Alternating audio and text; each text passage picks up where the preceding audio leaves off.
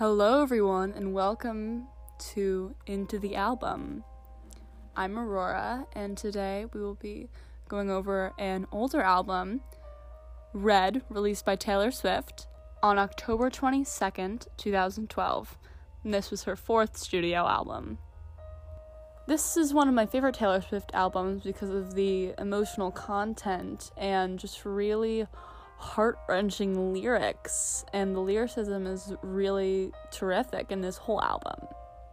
In an interview, Taylor Swift has said that she wrote over 40 songs for this album, but obviously she couldn't put 40 songs on one album. So right now, the album resides at 16 tracks. And this album has a couple of her really big hits in her early years. Her first number one single on the Hot 100, not just the country Hot 100, We Are Never Ever Getting Back Together, is on this album. Getting into the tracks on the album, the first track, State of Grace, is really interesting because she released an acoustic version on the deluxe version of the album, which is really very beautiful, but the State of Grace original version is kind of an upbeat rock song with these really raw lyrics, so it makes it really interesting to hear it over this kind of rock ballad melody that she has going on, with some of the lyrics of "We are alone with our changing minds, we fall in love till it hurts or bleeds or fades in time." And another personal favorite lyric of mine is, "So you were never a saint and I've loved in shades of wrong. We learned to live with the pain, mosaic broken hearts." I think that's so beautiful. And this is a really great track, a really great way to open the album. Moving into the second track on the album, it's the title track, Red. Now, this song and the whole album and the heartbreak centered around it is rumored to be about her ex, Jake Gyllenhaal. But that's neither here nor there. This is a really great song, and I love the metaphor of red. The hook of the song is, "But loving him was red." The metaphor that was the kind of emotion, this red burning feeling was the kind of emotion that this relationship evoked. And she has some really interesting lyrics in this one, such as the opening lyric of the song, "Loving him was like driving a new Maserati down a dead-end street. Faster than the wind, passion as a sin, ending so suddenly." Now, those lyrics just tell so much in the first line of the song, which I think is really amazing. It's really important, to me at least, that you get really what the song is about and really a good something to hook you in at the very beginning of the song, and that line does just that, and the metaphors she's using are so good right there. Her comparisons really make the whole song amazing. The third track on the album, Treacherous, is another personal favorite of mine. This song is about kind of the more beginning stages of a relationship opposed to the heartbreak afterwards, kind of like wanting something that you can't have. Lyrics, "This slope is treacherous, I like it." Track 4 on the album, I Knew You Were Trouble, was one of her very big singles, and this song is rumored to be about Joe Jonas. This album was released in the country category, as were her first 3 albums. Up until the album that came after this, 1989, they were all released in the country category. And she always had a lot of country pop crossover, but this song was definitely one of the ones that kind of you started seeing the progression of her gravitating more towards a poppier sound. Yes, the infamous track 5. With most of her albums, she reserves the track 5 spot for a really emotionally charged song. And this song is definitely one of her best. It's regarded as one of her best, critically acclaimed. It's an amazing song. The melody, the lyricism, the meter of the song, it's all really good. This song, All Too Well.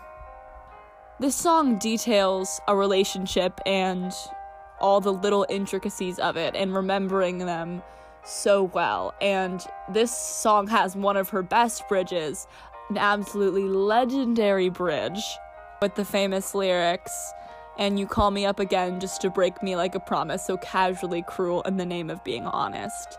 Wonderful, wonderful lyrics. The 6th track of the album, 22, is another very nice kind of country pop-esque crossover song. This was another single that was a pretty big hit. It's a very fun song. It's upbeat, it's poppy. It has a happier message has a more hopeful message than the rest of the album, which is nice to have a separation from All Too Well and all the other sad things on the album, especially coming right after All Too Well.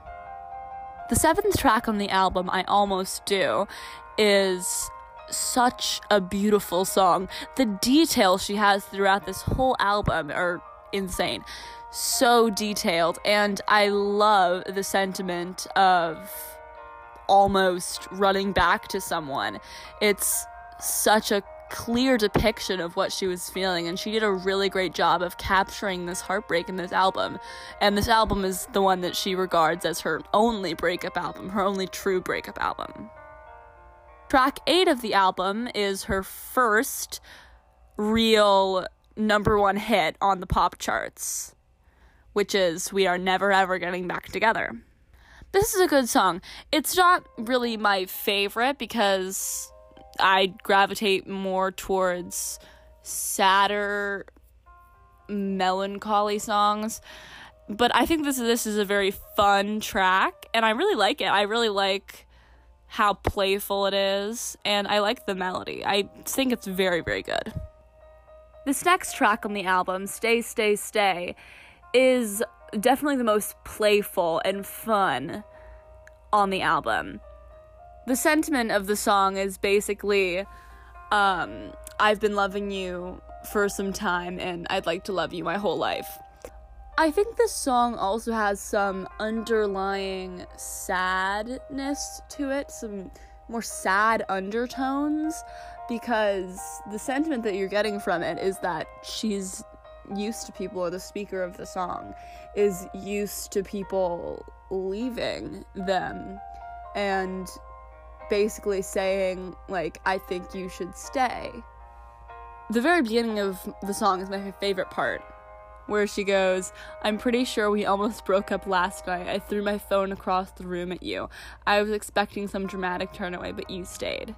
And then it goes on to say, "This morning I said we should talk about it because I read you should never leave a fight unresolved. That's when you came in wearing a football helmet and said, okay, let's talk." And then it moves into the chorus basically saying, "Stay, stay, stay," the title of the song.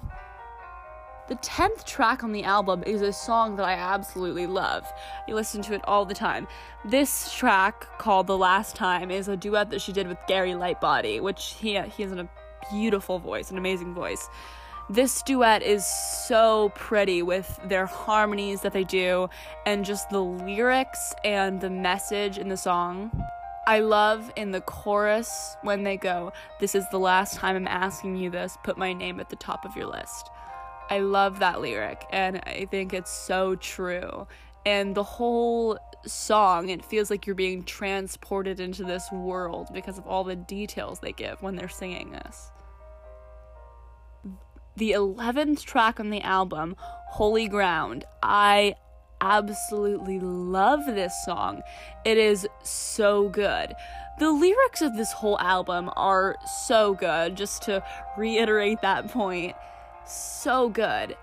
"Holy Ground" has an amazing chorus where it takes it down instead of bringing it up, how choruses often, like, there is a more mellow verse and then the pre-chorus kind of building and then the chorus is just kind of this big thing.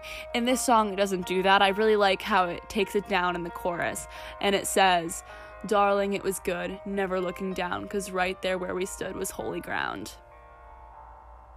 Track 12 on the album, "Sad, Beautiful, Tragic," is definitely one of the just very, very sad and melancholy things on the album. I like how she says sad, beautiful, tragic, kind of putting beautiful in between those two things about how the bad parts of the relationship really shaped it, but at the same time it was a beautiful thing.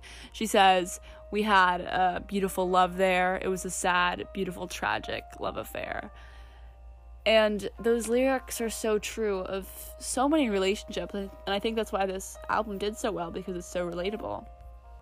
Track 13 on this album is another kind of interesting thing that Taylor Swift does, along with track 5, how she saves that for a really heart-wrenching song. Track 13 is her lucky number, her birthday. So for this one, she has the song The Lucky One, and this is a song about kind of the ups and downs, mostly downs, of fame.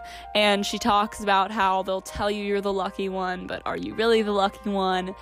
And there are some interesting lyrics in here, and I like at the end how she twists it around to be the person that they were talking about in the song took the money and bought some land somewhere, and she says the lyrics chose the rose gardens over Madison Square. And I love that lyric. I think it's so great. I love the melody of the song, and the melody is kind of borrowed from her song on her Fearless album Untouchable, which also just an amazing melody, so I understand why she did that. It's a really great song. It's definitely one of my favorites on the album. The 14th track on the album is a song that she did with her still longtime friend Ed Sheeran, and this song called Everything Has Changed is another happy song. I like how she did put happy songs amongst this really heartbreaking album, just full of this emotional turmoil. And she did sprinkle a few happy songs in there to kind of take the edge off. But this song with Ed Sheeran is really pretty. I love it. I love the chorus and the melody. The 15th track, second to last track on the album, called Starlight, is another amazing song.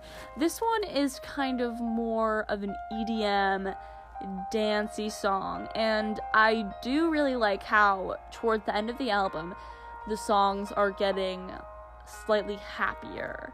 Starlight is definitely a happy song. It's almost in the midst of a relationship kind of song. It takes place at the age of 17, I'm pretty sure, and they talk about sneaking onto a yacht club for a party, and they talk about dancing like they were starlight.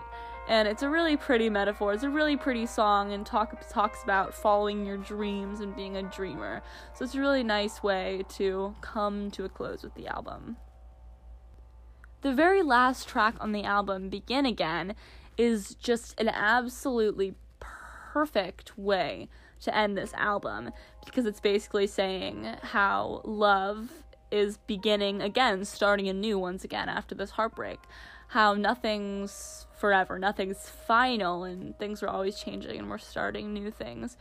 And it's a very pretty story, because the chorus is, the hook of the song is, but on a Wednesday in a cafe I watched it begin again. The lyrics before that are, for the past 8 months I thought all love ever does was break and burn and end, but on a Wednesday in a cafe I watched it begin again. That's a perfect lyric to really get the point across that things will be better, things will happen again, and things will progress even though you feel like you are stuck in one place. And in the songs like All Too Well, she talks about how she remembers it. And in the song Red too, in the bridge, she goes, he comes in flashbacks and echoes. And it's just a really perfect way to end an album with hope. End it on a hopeful note instead of a sad, depressing one. And the music video for this song was filmed in Paris, so to really go with the but on a Wednesday in a cafe theme. And very beautiful, a beautiful way to end an album. End heartbreak, and you start again. You begin again. I hope everyone has enjoyed my commentary on Taylor Swift's work of art, that is her Red album. Thank you, everyone.